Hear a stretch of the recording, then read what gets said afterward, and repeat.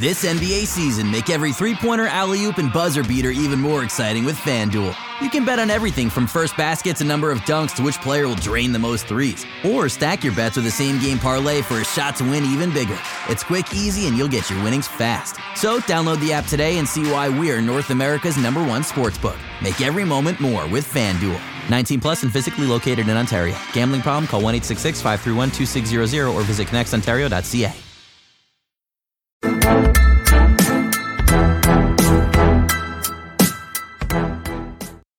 Don't look now, Kyle Brickman, but the Toronto Raptors are coming at you hard and fast, baby. Let's go. Woo! Yeah, we got a series. We definitely have a series. Look, I know only a couple people have come back from 3-1. No one's come back from 3-0. I know a whole lot of people coming back from 3-2. I've seen 3-2 before many a time. This series has just started all over. We just need 2 games. It fits exactly how I foresaw part of the series going, which is that like if we could get that grain of doubt just like dribbled into Joel Embiid's eardrum and fall down into his brain, and it would just start wearing away, just digging into his brain, and all of a sudden, same with James Harden, and all of a sudden you can see it.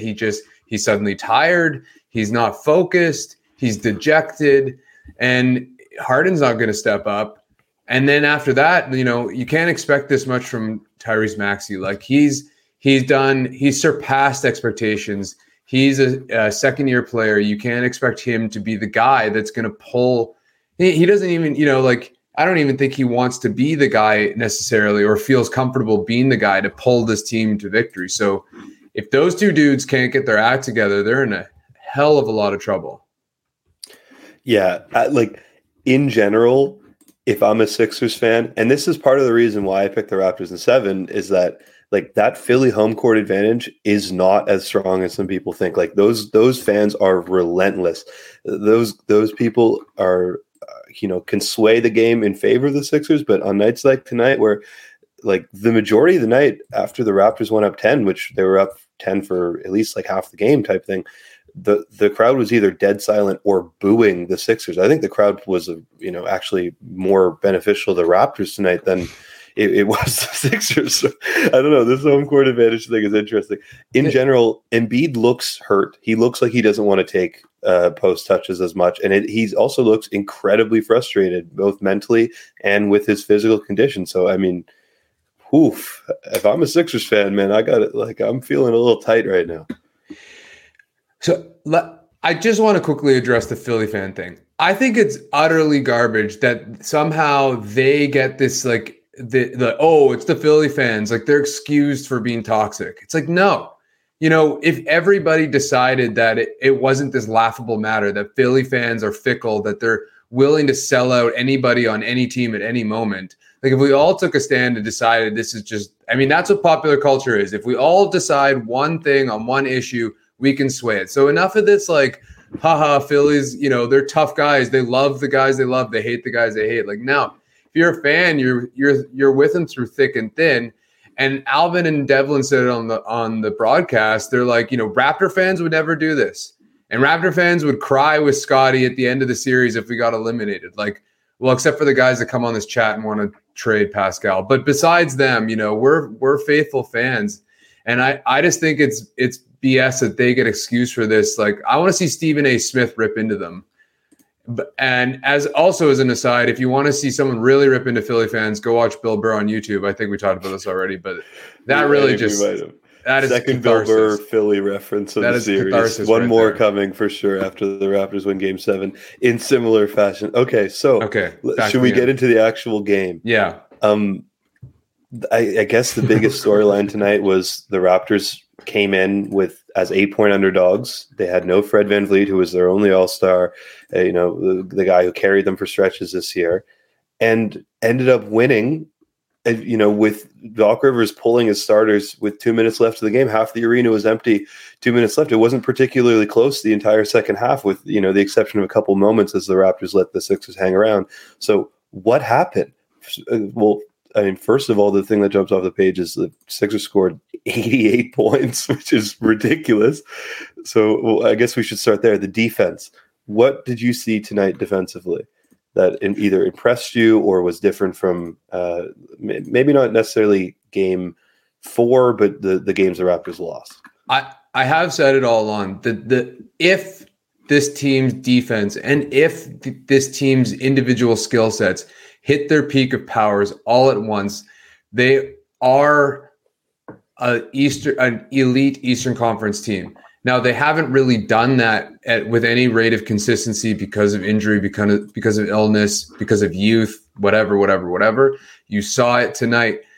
Time after time, possession after possession, our rotations were spot on. We were challenging. I mean, it helps when guys are missing shots. And you're getting Tybal who missed a couple and then he looks scared. He just straight up looks scared to be there.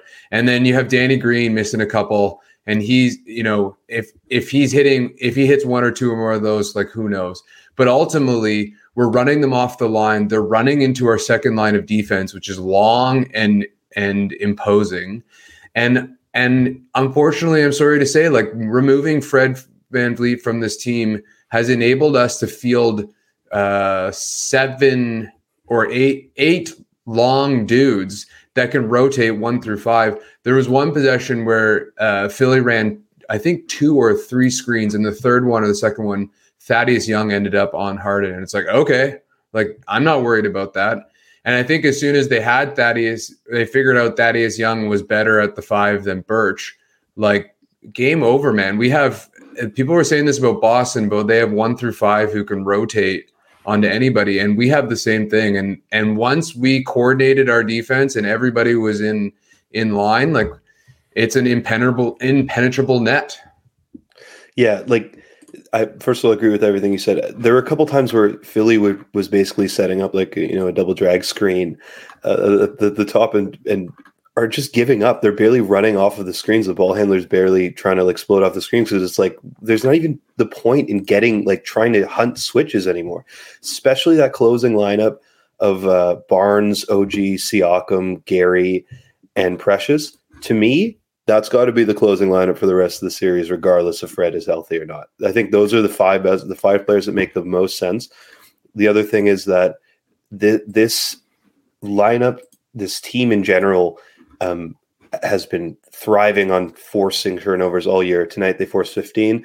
And not only did they force 15 turnovers and run off those turnovers, they're running off makes. They were just running. They were just getting in transition early. They're tiring out Joel Embiid, and I think it paid off both because the Raptors were scoring off of those breaks, but also because Embiid looked frankly exhausted, and he had a bad night. I mean, by his whatever, 20, 11 rebounds and 4 assists is still a tremendous night, but by Embiid standards, a bad night. And a lot of that is the Raptors were running, and the other part of it is that they were long as hell and they were basically suffocating Embiid.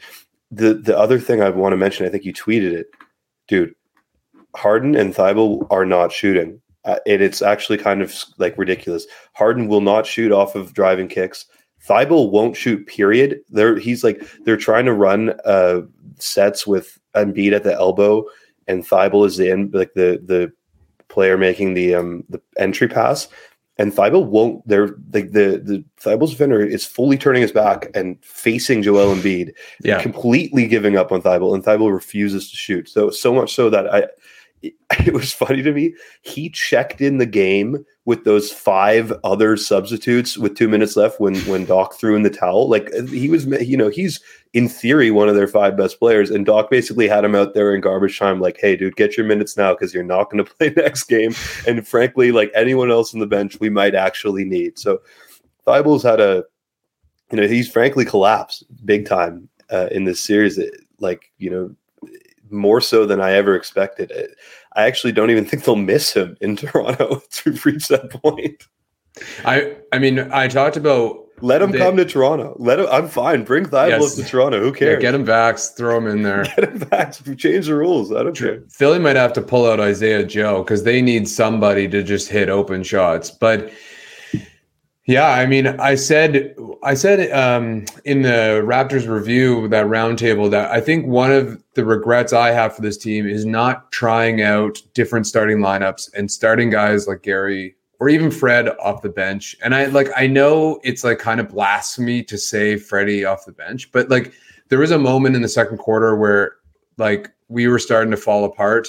I think it was when what happened? I know all I remember is that Boucher took the charge to kind of like save the moment. Yeah. Nurse took a really good timeout in the middle of the second when the Sixers cut the lead to like 4 or 6, and the Raptors came right back out and had 2 straight possessions, made it double digits again. Was that was following knocked the ball? Yeah. Okay. Precious, tremendous game. One of the most selfish rebound, like stat chasing moves I think I've ever seen. Twice. Like grabbing that rebound out of Scotty's hands and basically scoring on his own basket. I feel almost bad that this is the first thing we mentioned of Precious because he had a tremendous night. But man, was that was like I was yelling.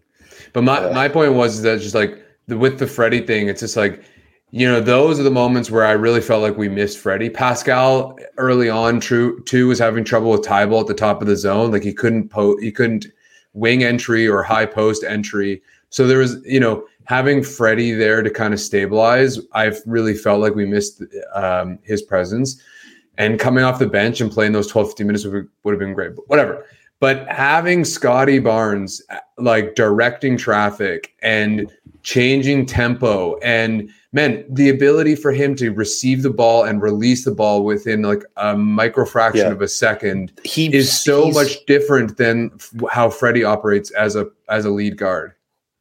Yeah, the thing with Scotty is that he's like selfish, selfless to a fault at times, which is very frustrating. But I never have a doubt in my mind that he's going to make the extra pass. I think he oftentimes makes one too many passes, and that's arguably his biggest flaw in the offensive end.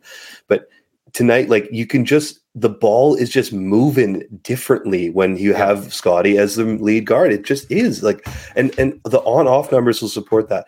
The Raptors had 24 assists tonight. Like they were, not necessarily, again, not a tremendous shooting night, but the offense just worked. They shot 25% from 3. They shot 20% from 3 the other night. They're winning games. It's incredible. Yeah. So there's something to be said about, and listen, this isn't like a healthy Fred is undoubtedly a tremendous player. At the moment, he's injured. So what can we even say?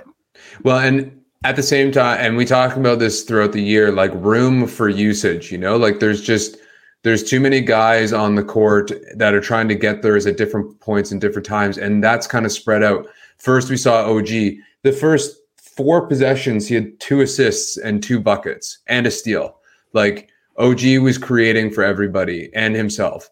And then, you have Pascal doing his thing kind of throughout. Gary cooks a little bit. Precious starts cooking. Scotty gets his thing going. Like there's just a lot more balance on the offensive end for guys who are more willing to play make. Like Freddie's a scorer through and through. He's gotten a little bit better at passing. I don't want to keep harping on Freddie, but it's just an interesting contrast to see how our offense functioned today versus with Freddie on the floor.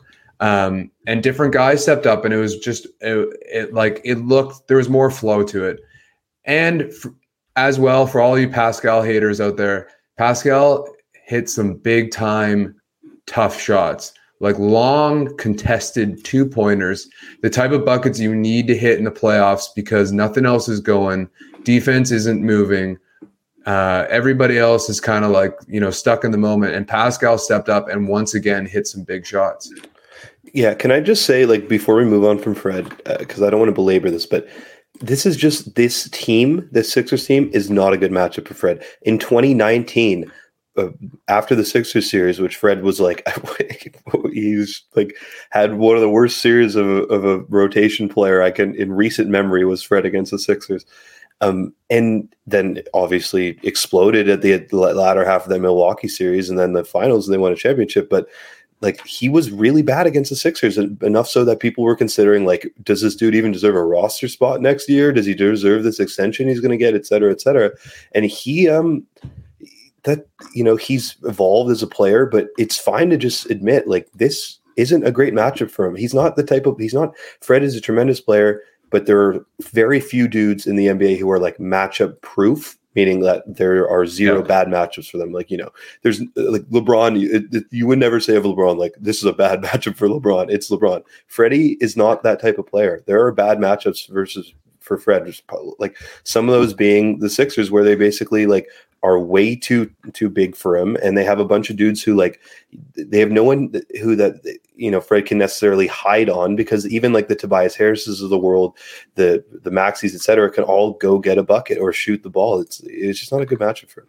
Yeah, agreed. And I've always said Freddie off ball is the best type of Freddie. And healthy Freddie can handle these matchups. He's just not healthy. Maxey was cooking him time and again. And I think that was another part of that was another part of this defense is I liked our matchups. I didn't love Scotty on Harden. I think I would have preferred to see him on Danny Green. But Blake was saying on Twitter that like keeping Scotty on Harden enables a switch onto Embiid if there's a Harden Embiid pick and roll. So I get that. But Harden was kind of having his way with Scotty. I loved OG on Maxey. That really caused him problems. And you see this often. We saw it with DeMar DeRozan a lot. Stronger, longer guys give these kinds of combo guards a lot of problems. And if you can't, get around them because they're too strong and they're laterally just quick enough and they're long enough to challenge your pull-up, they feel very uncomfortable. And you saw that tonight. Especially when the Sixers are so committed to Embiid, it's really easy to go OG on Maxey, because it's like that any sort of Embiid Maxey action, whether it's a dribble handoff, whether it's a pick and roll, the Raptors can just switch, because OG, although he's a wing or whatever, like a forward, can do a decent job at least holding off Embiid for the tiniest amount of time. So great for him. We should get into maybe Taxman, which is a good segue to maybe talk about the dude who we maybe should have mentioned off top, which is Pascal, who is, I would say, likely his first excellent game of the series. I don't know. What about yesterday or 2 days ago? No, you're right. You are right. No, it's his second excellent game of the series. Although I should have said his first Taxman of the series, because we, of course, gave it to Thad Young, being like the weird hipsters that we are. Pascal was 3 for 5 in the fourth quarter. So all you, everybody who said he wasn't clutch, he pulled through when he needed to. And once again, his defense was like top. He's everywhere they need him to be on all possessions, whether it's Embiid or whether it's Maxey. And Pascal finished 10 for 15, I want to say, 10 for 17, 2 for 4 from 3, which is always a welcome sign. Only 2 free throw attempts, which is different from last week. But again, he was hitting, or last game, but he was hitting his mid-ranger today. 10 boards, 7 assists, 2 turnovers, a weird sloppy one. I think both turnovers were maybe in the first quarter, first half. A little sloppy. But otherwise, a great game. And what you need from your lead player, and especially when other guys were thriving. I want to shout out Precious, though. Can we shout out Precious? I was actually just going there. I thought that Precious, dude, what he's doing to Embiid in space is unbelievable. He's, for whatever reason, the most effective Raptor at attacking Joel Embiid in space, which is kind of crazy when you think about it. Like the fact that he was almost a meme essentially to us, earlier in the year. So I mean, all credit to Precious. One or maybe 2 incredibly boneheaded plays, followed up by 12 ridiculous moments of genius. And by the way, post-game interview, gave a really great interview. Seemed like a really intelligent dude who actually made it. A lot of guys don't make any effort to answer the questions intelligently beyond we were aggressive and we tried hard. Precious actually, you could tell he's a smart guy in his post game interview. So I think that's worth checking out if you haven't already. It was a quintessential Precious Achiuwa game, to represent his entire season, right? That stupid rebound with Scotty Barnes, the random pull-up 3 in transition, but then also these isolation moves where he's pivoting around Embiid and like finishing in traffic and then D'ing him up like we're seeing here and taking the charge. Like he's growing before our very eyes, and you get those frustrating moments, but ultimately he's becoming our 3B best player. I don't know. Like I think so many times in the season when Precious is a big game, it tips the scales in our favor. Like he really is the X factor in so many ways. And this was just another night, and you saw it for a moment there. I think Nurse picked up on Embiid being tired because Precious went at him multiple times in a row. And then he also was in foul trouble. That's the other element of it. Like, true. Those possessions also coincided with like Embiid being in pretty serious foul trouble and unable to defend. And then Gary went at him too and had a shitty possession. But like I think they just saw a crack in the armor, and I think that's where I feel really confident coming off this game is like the Embiid and Harden have a lot to prove going into Game 6, and they've always had a lot. Harden was the main guy in the NBA playoffs who had a lot to prove, but now Embiid's moving up that list because he talked a lot of smack for the last 2 games. He indulged the drama, he let his arrogance shine, and now it's kind of backfiring. And you can almost tell he realized that, okay, like I got to get in the trenches now. I gotta battle because, all of this bravado and stuff, like it's starting to, the chickens are coming home to roost. And so my point is I think Nurse picked up on that, and like they wanted to hammer it at him. Like, okay, like you're no longer this big defensive stalwart that you think you are. Yeah. He can't do as much as is being asked. And on other nights, like, Tobias Harris had a pretty awful night tonight. And he was really the dude, carrying some of those units without Embiid for a while. And Harris has always to me been like, you're like playing pickup and, you're playing like one-on-ones before like the actual game starts. And he like knows all the angles and he knows how to like bump you and get to the rim. And you're like, oh man, this dude's awesome. And you start playing with him on your team and he's like pulling these random 40-footers and he's like losing guys on back cuts. You're like, dude, what the hell happened? You were so good one-on-one. What the hell's going on? Like he's so skilled. He just can't put it together for whatever reason. And, maybe I'm not sure if the other games are necessarily flukes because some of it is just shooting variance. The other part of it is that I think Pascal was really cooking him tonight offensively, really making him work. And that actually got to him big time. He looked tired. All those Sixers looked tired. And yeah, they did look tired. It's a big switch from earlier in the season, or the series, I should say, when the Raptors were the team constantly with their hands on their knees, panting, et cetera, et cetera. They got the Sixers working now, and that's a good recipe for them. The only reason why Tobias was staying in front of Pascal was because he was hand checking him the entire time. Mm-hmm. Like he just kept grabbing him, and he played pretty good defense. But if you think about it, like I think we kind of went away from this, and remind me to do the taxman read in a second. But Philly's a superficial team in personality, but also in roster. I mean, if Harden and Embiid are tired and Maxi's kind of checked out and Toby's hitting shots or not, like there's nobody left. And I think that's another part of, can we say Philly is super Philly-ishal?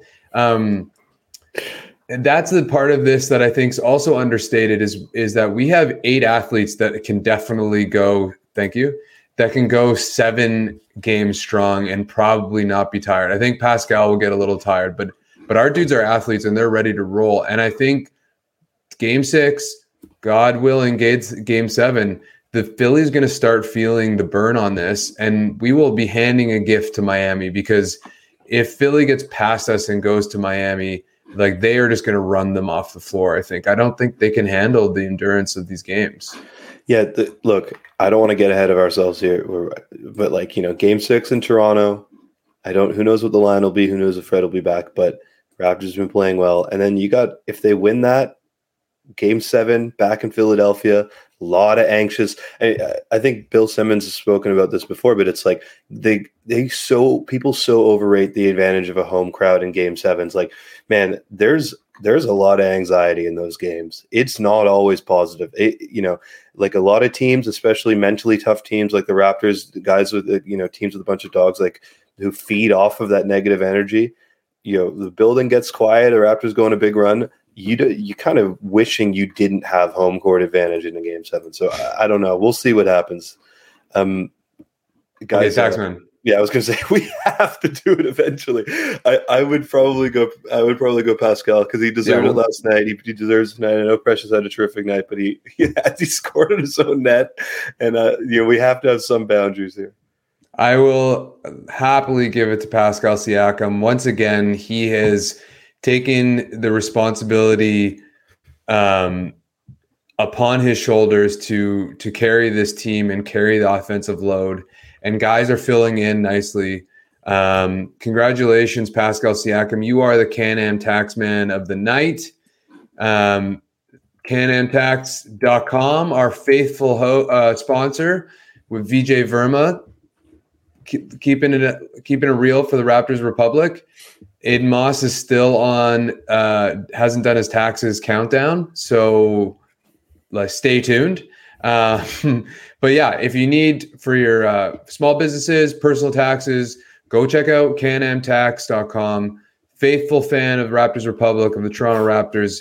Help out the small businesses out there. Avoid H&R Block like the plague. Congratulations, Pascal Siakam, for the Can-Am Taxman of the night.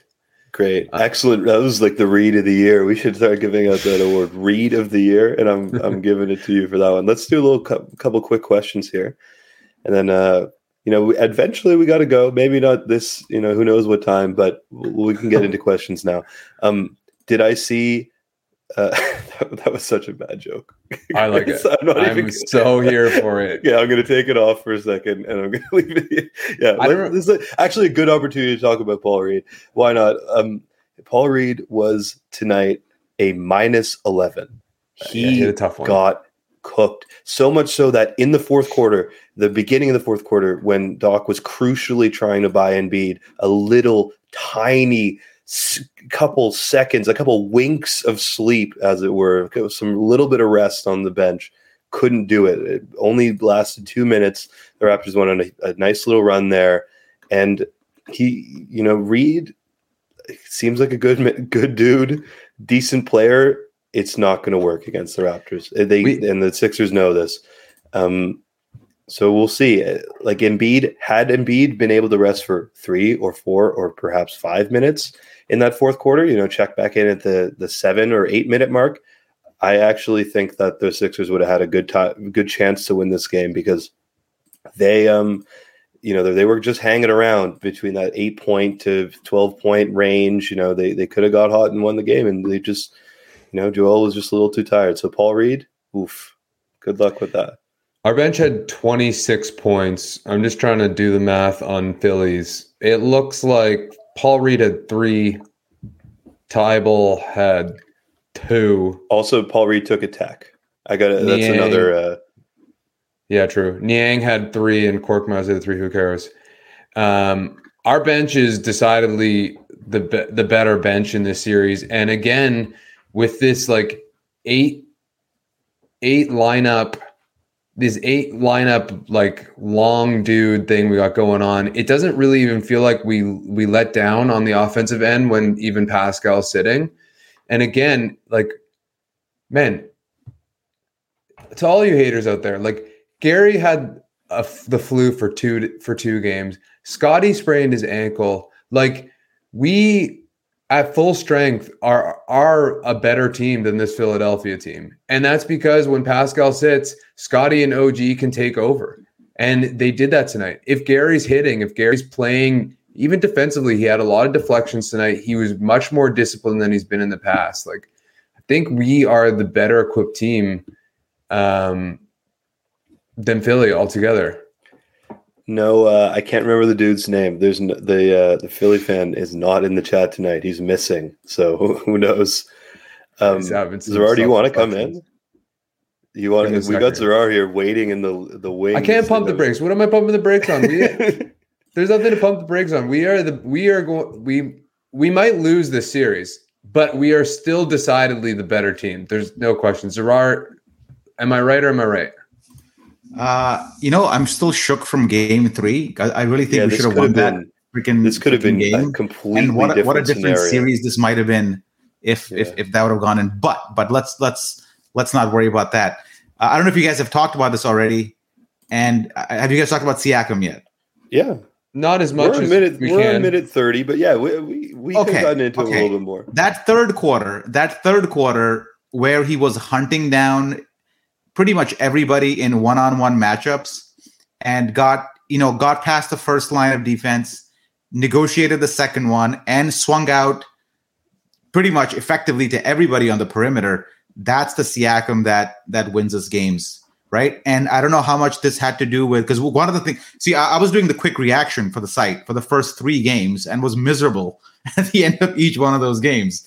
And one of my complaints was that the Raptors are not really doing the things that they did the entire regular season, which is running the ball through Pascal Siakam playing point forward. As soon as Freddie came in, for whatever reason, Freddie dominated the ball in the postseason way more than he did in the regular season, which didn't make any sense. And the results sort of showed. And I think today Pascal played with a little bit more freedom and took some initiative in taking his guys on and passing it up. And one more point while I'm rambling. Our double teaming today. Our double teaming was amazing. Like how effectively we double teamed, where we came from, how quickly we recovered, flawless. And notice that it wasn't the same double team every time. Sometimes it was OG coming from the weak side. Sometimes the double came from the strong side. So different looks thrown at Embiid and Philly. And, kudos to Nick Nurse for really coaching the shit out of this game. Yeah. Hey, watch the vulgarities, or come on. Oh, yeah. Oh, sorry. Yeah, it's on the podcast. Yeah, we talked about this earlier. Like our scrambling was in like fine form tonight, and it was just like there was very, very little space for these guys to operate. And again, when Tyball's afraid to throw the ball towards the direction of the rim, and when Danny's like, Danny had a pretty good shooting game, but when those threes aren't falling, like our timing on our double teams and the risks we're taking are really paying off. And the only times it's not is when Embiid actually gets his ass like under the rim, and then we're kind of hooped. Yeah. But we fixed that for the most part. And he only gets under the rim. I know in I don't know if Kyle, if you noticed this, but there was a period in this game where Philly made an effort to get deep post position early in the clock. Mm-hmm. That was scary because if they go to that thing more often, the Raptors don't really have a great answer because Precious, as great as he is, can't really defend in tight quarters that close to the rim. But other than those possessions where Embiid got deep post position, Philly really did not hit. Their 3-pointers were challenged. They missed some open looks in the third quarter, but the Raptors missed way more open looks in the third quarter. Yeah, we were talking. Aiden, do you want to say your goodbyes? No, you go ahead. No, say your goodbyes. Say your goodbyes, please. Are you sticking around? Yeah, I'm sticking around for a sec. Okay. Yeah, we were talking earlier. Like, it's not like this is a fluky game. Same with Game 4. Like the Raptors shot 25% from 3. This isn't a total fluke. This is a win that's born out of there's a tremendous defensive effort. And people are pointing out in the comments. I do think that a lot of this is with not having Fred on the floor, frankly, and that's not a knock on Fred. He's injured at the moment. He's not the player he should be. But these lineups that the Raptors are playing, where it's like the full realization of the concept that they've been going for all year, like this crazy 6'9" switchable long concept, those cannot be fully realized without 5 switchable guys. And the Sixers were taking full advantage of having Fred out there. So Aiden, like, what are your final thoughts in the game before you head out? Would you agree that this team is? Do you think that the closing lineup tonight, like not the lineup that actually closed the game, but ended the game for all intents and purposes, the Siakam, Anunoby, Barnes, Trent, Achua lineup, is that our best 5 for the rest of the series? No, unquestionably, and sometimes with Thad too. I think like I had to we're throw it in winning. there. We're winning this series. I bet it. I bet it when the Raptors were down 3-0. I believed, like Zarar said, we won. We should have won Game 3. Game 4 was like basically a rout. Game 5 was a rout. Like we're coming for them, and they know it. And there's no reason to believe that Harden has the gumption to fight back. And I don't really believe in Embiid's ability to fight back either. Philly's going to have to get really hot from 3, or they're going to have to get like a 50-pointer from Embiid to like really capitalize on this game or on this series. Now, I got to roll because I have a basketball game. But first, I wanted to shout out our fans because somebody complained about my audio, which I appreciate because I have like headphones that I'm using from like ones that I've ran in the laundry 1,000 times. So Zarar and I went out of our way to get me a real mic. So shout out to the fans who care about us. We're listening and we're reading your comments.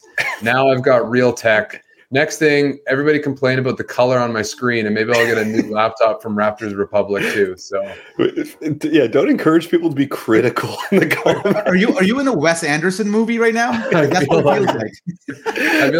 I feel like I'm on mushrooms right now. You're But in Budapest Hotel Budo, whatever that movie was. That's what he looks like. I gotta go hoop. Let's go Raptors. See you guys. Can we? We'll do. It was nice to see it. We'll do a couple questions and we'll head out. Because frankly, in my mind, we got another 2 of these. At least another 2 of these.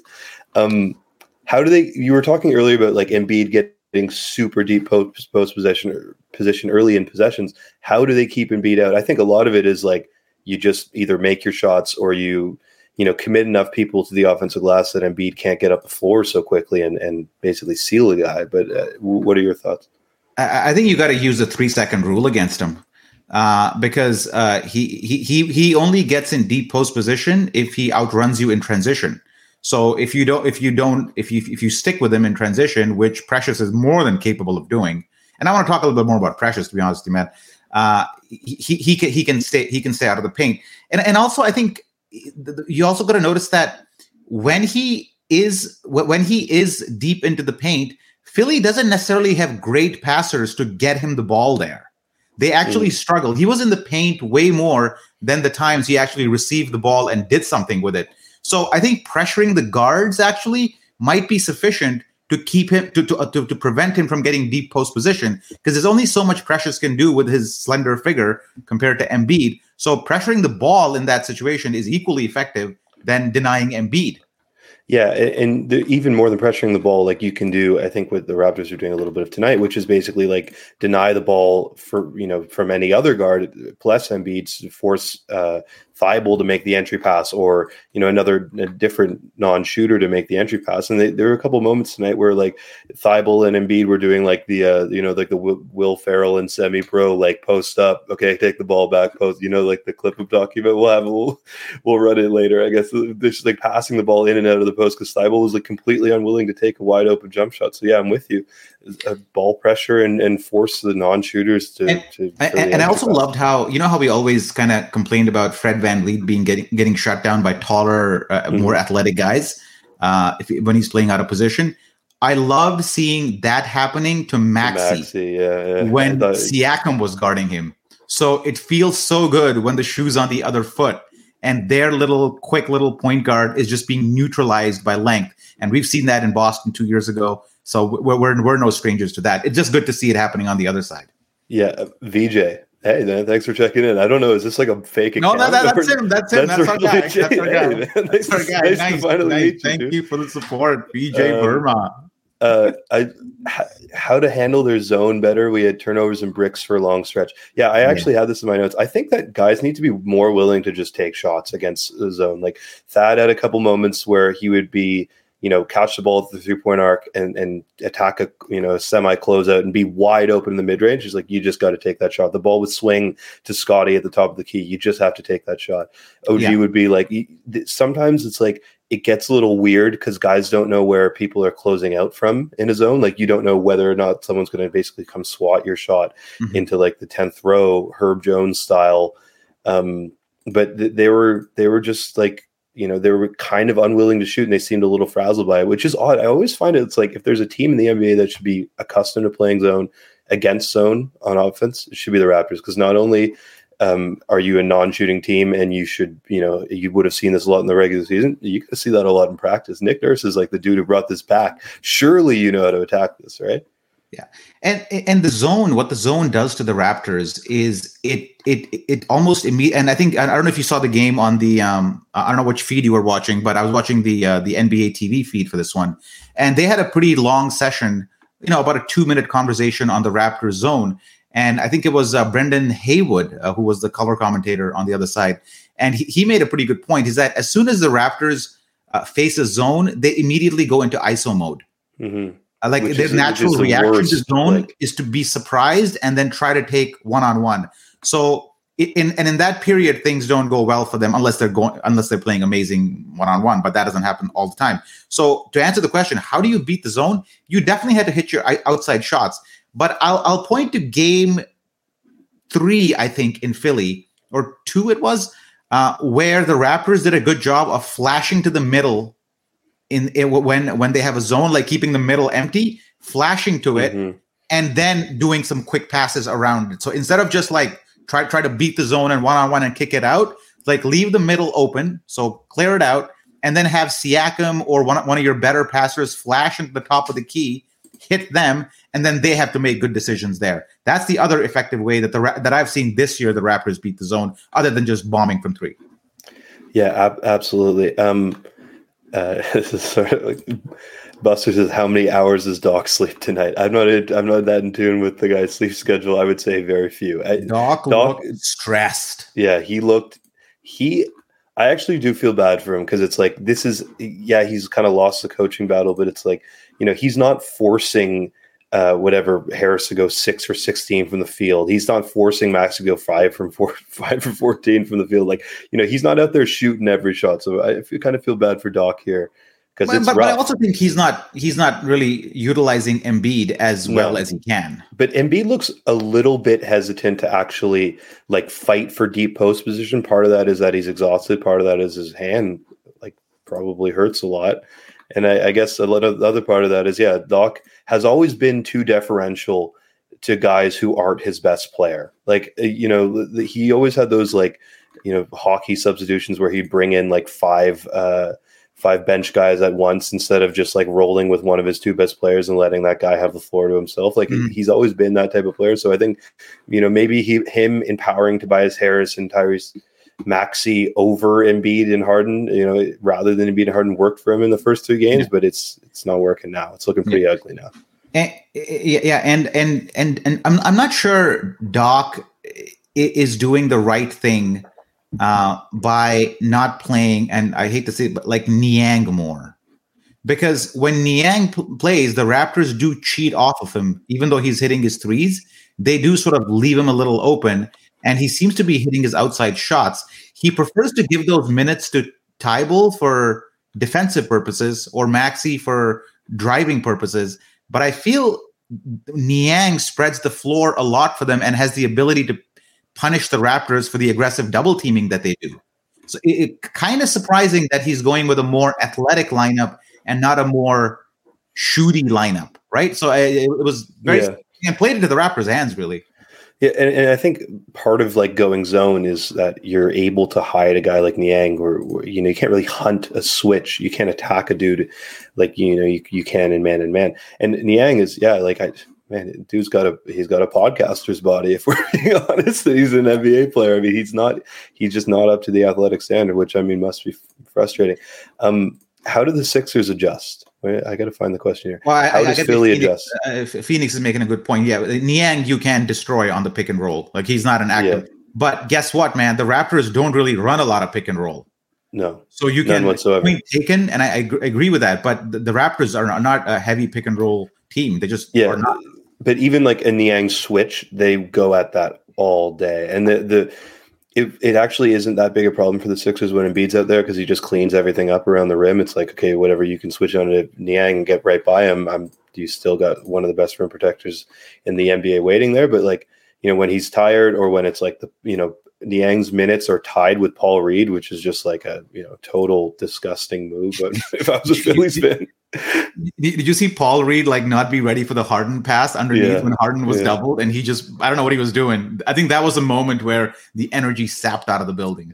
Yeah, those Philly fans are not happy right now. And like I was saying, I can't even remember if you were on the podcast. Like that game 7 in Philly, if the Raptors win, it's going to be it's going to be a really tense game. Who knows how much home court advantage matters? If you're Philly, you're Doc right now, you're on the plane ride. I guess maybe you're not going to Toronto right away, but you're on the drive. You're in the limo home after this game. What's like the first adjustment that comes to mind? For me, I think you got to go zone until the Raptors are prove that they can solve it consistently. I would probably go zone minute 1, especially when Kem Birch is out there. When the Raptors start starting the game with Kem Birch, I'm going zone minute 1. And I'm just like daring the Raptors to beat it because they haven't really proven that they can. I honestly don't think Doc has too many defensive options to sort of slow down the Raptors. We've seen we're heading into game 6. At this point, there are no secrets in the series. We know where we can win, and we know where we can get hurt. I think Doc should be more worried about his offense more than what he's doing defensively in the zone, because offensively, the Raptors seem to have found this now that Scotty's back, and also Scotty's making a massive difference in the switchability on the perimeter. Mm-hmm. Right? I love that kid, man. He's so good. He's we were saying earlier, there's no one I trust on this team more. That includes like, the 10-year NBA vets type thing. Like there's no one I trust in this team more to make that extra pass, like make one more pass than is necessary to like go from good shot to great shot. It's Scotty. More than anyone else in this team, it's Scotty. And I'll tell you one weapon that we really haven't used as much, like how we saw Siakam go at like their weaker defenders, like in ISO situations in that third quarter.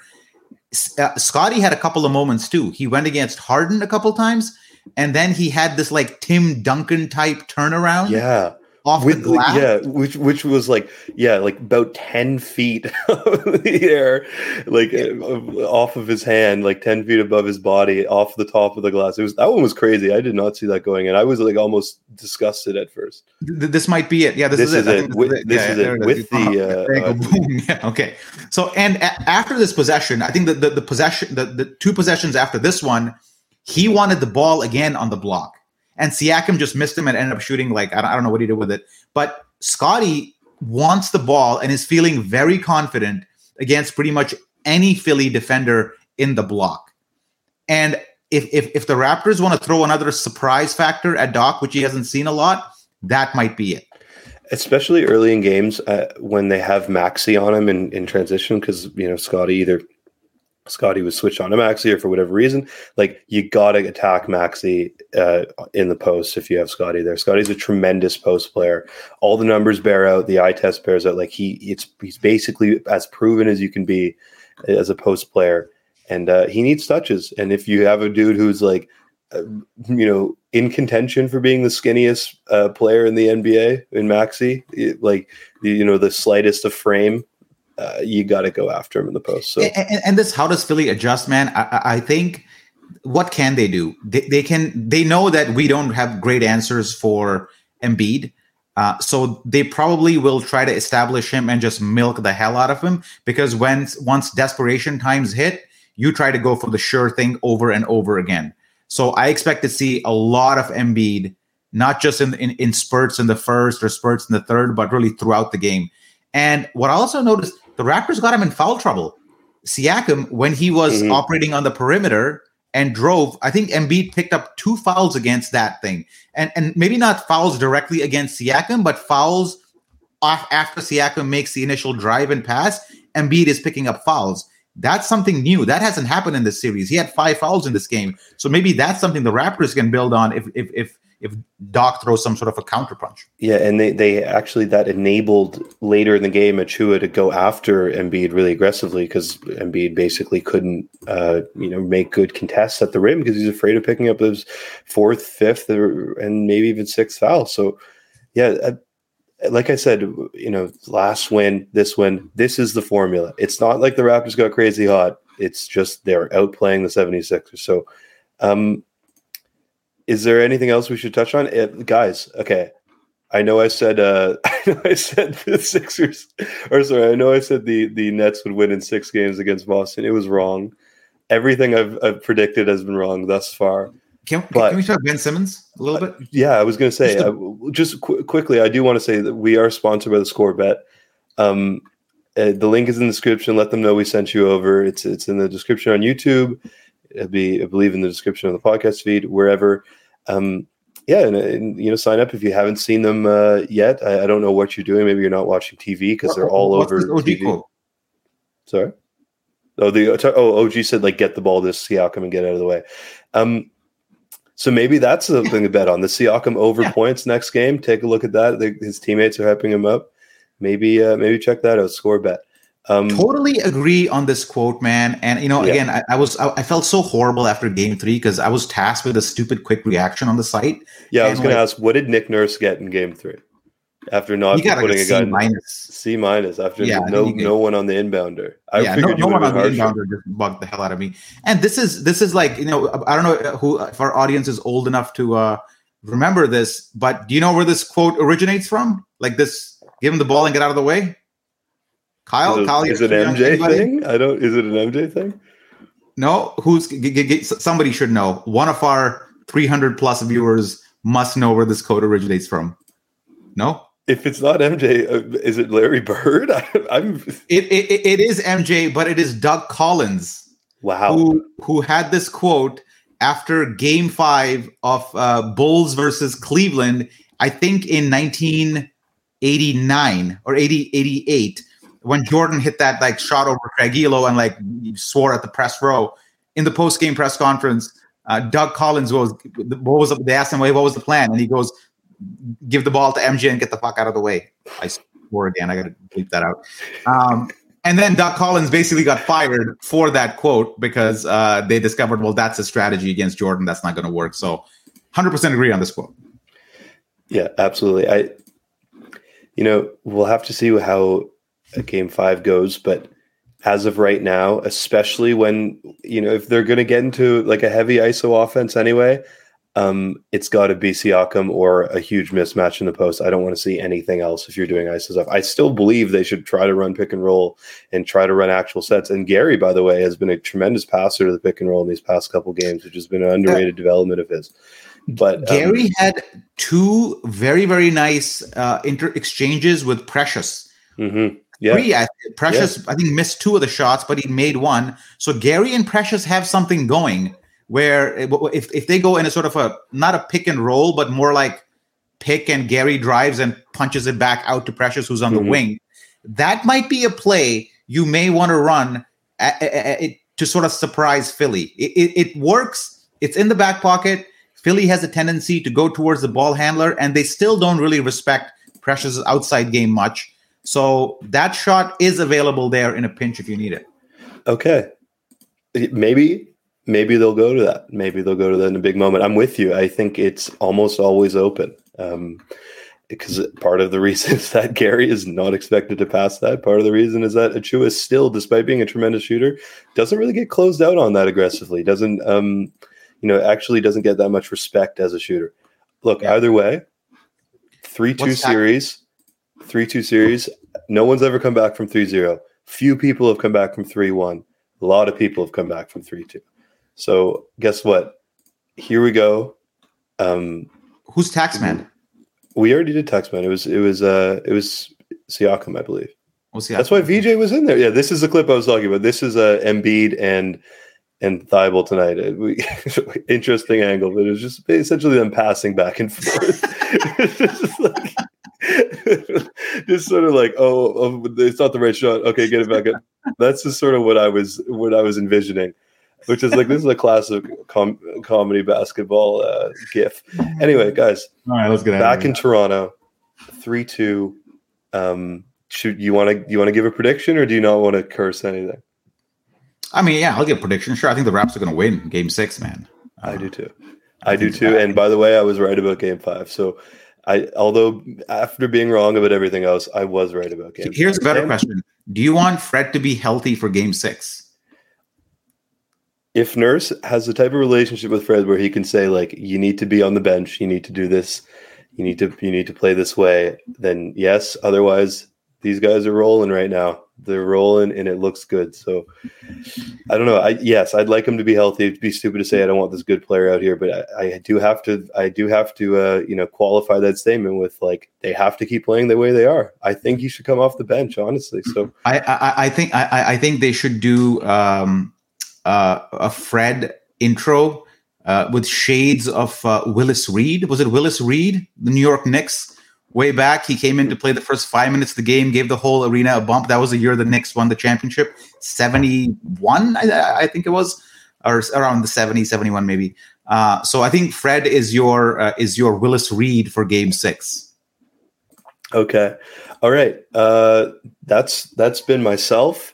Aiden was around. Chris, thank you for producing. Zarar, thank you for stopping in for the last portion. Stopping in. Yeah, it's been myself, Kyle Brickman. This is the wrap up. Don't forget to like the video again, guys. Costs you nothing. Doesn't cost you anything, and it does actually support us more than you might think. And we got to pay for Aiden's new mic. It's like we got to pay for Aiden's new mic. We'll be paying that down on the YouTube. We'll be paying that down for the next 10 years. So, thanks again, everyone, and we'll see you all soon.